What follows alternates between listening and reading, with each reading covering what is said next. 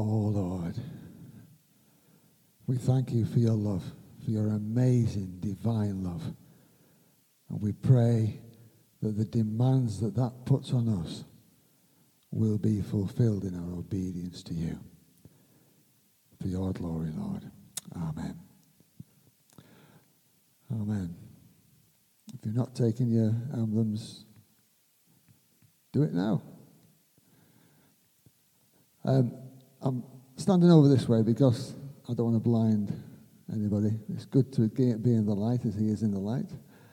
Going to look through from the beginning of John, and we'll just see how the time goes with this. If it takes longer, then we'll stop about halfway through and pick it up again next week, and we'll just see how we get on. It's still looking at the Christmas story, really. The accounts of Matthew and Luke are the ones that we tend to focus on the most. Mark doesn't mention it at all. And sometimes I can remember wondering why things like that occurred. And it was one thing I can remember learning at Bible college back in the 70s, and that was all about Christological emphasis. It's one thing that stuck with me, the Christological emphasis. And the gospel writers show it because Matthew sees Jesus as the king, as the Messiah. And that comes through in how Matthew tells the stories and the incidents that occur within his gospel. Mark portrays Jesus as the servant. And as a servant, his ancestry is of no particular interest to anybody because he's nobody important. So there's no mention of his line of descent, whereas Luke and Matthew put that in. Luke sees Jesus as the man who came from God and lived among us, full of grace and truth. And then we come to John, and John's emphasis is very, very clear. He sees Jesus as God, and it's an important thing because the more people I speak to regarding the Lord and Bible teaching, they don't understand that Jesus is God. They can't grasp that. They decide that we believe in a God with three heads. People will say that. The Father, the Son, and the Holy Spirit. But we have a God that we don't understand. If you think you can understand God, then you're the proudest person I've ever met. You don't need to get too far into reading the scriptures to appreciate that the God is so vast and capable. We have ways of trying to, within our finite minds, grasp his love and who he is and what he's about. But we can never really do that. Why has he created billions of planets throughout the universe? Why? All I know is that there's a purpose. I can extrapolate and try and suggest things that he could do, but I know that he's done it. Why is it that at the moment, something that he created or allowed to be, something tiny and minute, can bring so much fear into our lives? Because it can harm us and it can hurt us and it can kill us, this virus. But he knows all about them. He knows everything about everything. He is God. And as time begins to reveal, I can remember saying to a prisoner this week, we were talking about this through his cell door, and I remember saying to him, no, I don't remember saying to him because it's just left my head. It will come back.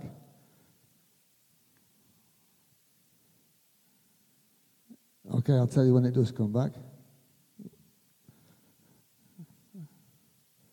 That's frustrating me now. But in Lord Jesus, oh God, mighty, mighty God, Jesus. Maybe I'm being blessed in a new way. He stops me thinking about the things he doesn't want me to say so I can focus on the things he does want me to say. John chapter 1, verse 1. Let's get into what John's actually written down. In the beginning was the Word, and the Word was with God, and the Word was God. Now, what we have to work out straight away from that is who is or what is the Word? And the Word is the Lord Jesus. And everything that the Father speaks, Jesus does. So Jesus is an expression of the presence of God. And everything that he does, we can see God through him. He actually teaches that. And we need to hold on to that. In the beginning. If we go right back to the beginning of the Bible, the first three words were in the beginning. God. In the beginning, God created. And here we've got in the New Covenant, in the New Testament, in the beginning, the Word. The Word was there. In John chapter 1 and verse 18, which would be where we were going to end if we ever get there, no one has ever seen God, but God, the one and only, who is at the Father's side, has made him known. So he's saying nobody can see him, but he is real. And that is where faith comes in. We need to believe what we hope for, to believe what God has got set up for us and what we can know. In John 17, we read, "And now, Father, glorify me in your presence with the glory I had with you before the world began." So Jesus can actually speak to God about the past, but not just last week or last month, but about before creation. Because that's who he is. That is the person that came at Christmas. That is the one. And that's why we celebrate Christmas. Not because it's a nice little story, which it is, but it is the most epic event in the history of the universe, that God, who created the universe, became so minuscule that he was able to be planted in a woman's womb and grow as every human being has. And that's what we've done. Unto us a child is born. God became a child, but unto us a son is given. And we have got the Son of God, who is the child given to us, who would grow and who would be crucified on our behalf, because he was the only one worthy. He was, is, and always will be perfect. 1 John chapter 1, it says, "The life appeared. We have seen it and testify to it, and we proclaim to you the eternal life which was with the Father and has appeared to us." So the disciples eventually, if you look through the Gospels, the disciples, they're always tripping over things. They're always getting things wrong. I mean, there's such an encouragement when you see them and you know that how the story ends, that even despite all their faults and failings and mistakes and misunderstandings, that Jesus' purposes were being established in their lives. And we don't have to wait till we're perfect. We just need to wait until we hear what God's saying, and then we need to obey it. Obedience is better than sacrifice, the Lord said to Samuel in the Old Testament. So in the beginning was the Word, and the Word was with God, and the Word was God. There is no difference between the Father and the Son other than their role and where they come from. My dad is a Christian. My son is a Christian. I hope my grandson will make a commitment because he understands spiritual things. We are all the same, Mr. Spademan, but we're all completely different. And we have been made in the image of God. That's why we are all different, because we are made in his image. We are individuals. There's only one Jan Parsons. They make it only one Jan Parsons. Jan Parsons. There's only one Jan Parsons. We need to celebrate that we are different. We need to celebrate that we've been made in his image. And the reality of Christ in our lives means that we can speak things and God will honor them. Now, I don't believe, just first word of caution, that we can just say anything. We need to know that what we're speaking has come from God. And we're not just hoping that he'll catch up with where we are. We need to make sure that we're in line where he is. Love so amazing is the inspiration. It's not that we will do all of those things, that we will fulfill the demands upon us, but it's the demands upon us that make us do that. The emphasis is on the love of God, not on our ability. Verse 2, he was with God in the beginning, and through him all things were made. Without him, nothing was made that has been made. It's making it so clear. See, Matthew and Mark, one went one way, the other went the other way. One came from Abraham, begat Isaac, begat Jacob, and went through, and eventually Joseph, and the other one goes backwards and goes all the way back to God, which is a really interesting thing to read through. But he was there in the beginning with God. There is no doubt about it. We are serving the one true God. Our understanding needs to be based upon the Scriptures. Our motivation needs to be based on the relevance of those Scriptures to where we are. The Bible, as a living word, needs to be consumed, and that will bring forth. That's why Jesus said, remember me in this way. Have the communion. Take of me. You've got to get from him before you can put the seed out there, before you can step out and to do those things. In 1 Corinthians 8, Paul writes, yet for us there is but one God, the Father, from whom all things came and for whom we live, and there is but one Lord, Jesus Christ, through whom all things come and through whom we live. It's just God's purposes being lived out in you and me. And when we do that, people will be touched, they will be encouraged, they will be healed, they will be enlightened. But it needs to be our relationship with God shining through. Colossians chapter 1. For by him all things were created. All things were created by him and for him. He is before all things, and in him all things hold together. Without him nothing has been made that has been made, it says in that verse. And again in Colossians, when we grasp this, I can remember watching a DVD of, his name will come back to me, but it was looking at the greatness of God, how great is our God. And it looked out into space, and there's a big black hole, and they're able with the latest telescopes to look right into this black hole, and right in the middle they found a cross, which was just an amazing photograph to see. And then he tells a story of how a chap came and spoke to him about I can't even remember what the words, technical words for them are, but it's the things that stick us together, that hold us together, the things that stop us from just drifting apart into floating atoms, that just keep us connected into as individuals. And they were able to zoom in with a microscope to these little things, lamelin. Is it lamelin? Lamelin. And they're able to zoom in and draw a picture of what they look like, but then they're able to zoom in and actually take a picture. And when they take the picture, it's in the shape of a cross. And it's just such an amazing thing, these little things. I love science. I don't understand it. The more I learn, the more I don't understand. It's a little bit like the more I know about God, the more I realize I don't know about God.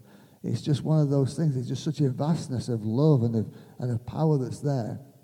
But the Scripture said this 2,000 years ago, that everything's held together by Jesus, when science had no idea what that meant.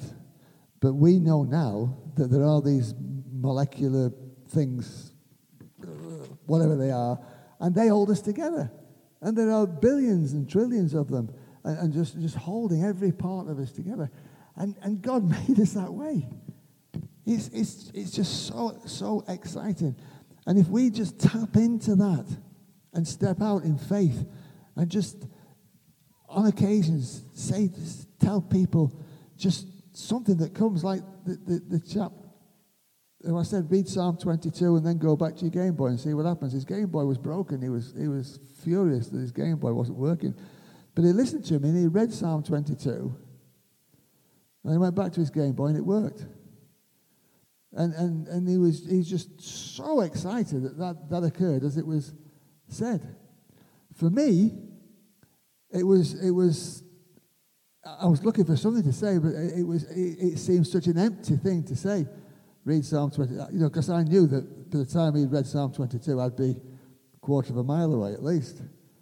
And but we need to do those things. We need to pass through. We need to let someone know that they are a blessing to us. We need to tell somebody how God loves them. We need to let that word touch people's hearts and be a blessing to them. We'll just 2 more verses. In him was life, verse 4. In him was life, and that life was the light of men. If Jesus is light, and he is light as the life of men, we need to recognize that if that's the way that's communicated to individuals, then that's the way that we have to communicate. So that in him, we have life, and that life is the light of men. That they will see in what we say and do. Occasionally, I get asked questions of, why do you do that way? So, well, the Bible says this and this. Oh, right. Why do Pentecostals do things this way? Well, all Christians should do things that way because that's what the Bible says in this verse here. And as people ask questions, and they can be just seemingly random things, they mean something to those individuals. And if we don't know the answer, we need to say, I don't know, but I'll go and find out. And we need to go and give them that answer. Because they come to us, because they recognize that we have light. You have light that shines through you, that is a blessing to those you meet. You won't know that. One of my favorite illustrations, and I never heard anybody say it before I did, so that's my pride coming out now. Lord, deal with it, please. On the day of Pentecost, 120 people had fiery flames on top of their heads. You know the story? When the church was born? Nobody could see the flame on their own head. They could see it on the heads of everyone else, but not themselves. And that is something that the devil will use. Yeah, look, they're all okay. But you haven't got it really. You're just a tag on. They're just being kind to you. They don't really care about you. They don't really love you. You're not real. Jesus isn't real. And he'll use it. But let me tell you that blessing is there. As you make a commitment to Jesus Christ, that blessing is there. As you desire to serve him and to follow him, that witness is there. It is there because God has put it there, and other people can see it. They think you are better than you think you are. Have you ever come across that? It's true. We are aware of our failings. We are aware when we say silly things. We are aware when we do inappropriate things. We are there and we know the thoughts that went through our minds. We know that thought shouldn't have been there. Where did it come from? How did it get there? Lord, please. And we fight with these things and we feel that we're unworthy. If you've been born again, you are worthy. You are blessed. You are anointed. You are his child, there to serve him and to love him. 1 John chapter 1 says this: "This is the message we have heard from him and declare to you. God is light. In him there is no darkness at all." So when we're with him, there is no darkness. If we claim to have fellowship with him, yet walk in the darkness, we lie and do not live by the truth. But if we walk in the light as he is in the light, we have fellowship with one another, and the blood of Jesus, his Son, purifies us from all sin. If we walk in the light as he walks in the light, what we need to look for is how he walks, and walk in the same way. We need to imitate the Lord Jesus Christ, and he will help us to grow into the people that he wants us to be. Last verse. The light shines in the darkness, but the darkness has not understood it. 1 Corinthians 1:21 says, for since in the wisdom of God the world through its wisdom did not know him, God was pleased through the foolishness of what was preached to save those who believed. We should not avoid speaking out. We should not find excuses for not being open. We should not let fear stop us.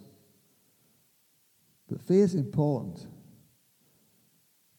I look both ways before crossing the road. Is there anybody so full of faith that they never look both ways before crossing the road? Faith isn't about taking reckless, silly things on. It's about weighing up what's going on and still stepping out in faith. It's about understanding what God wants us to do and obediently doing it, following him, trusting him, knowing that he is there for us. For Christians, it's such a joyful thing to have the anointing of the Holy Spirit upon us.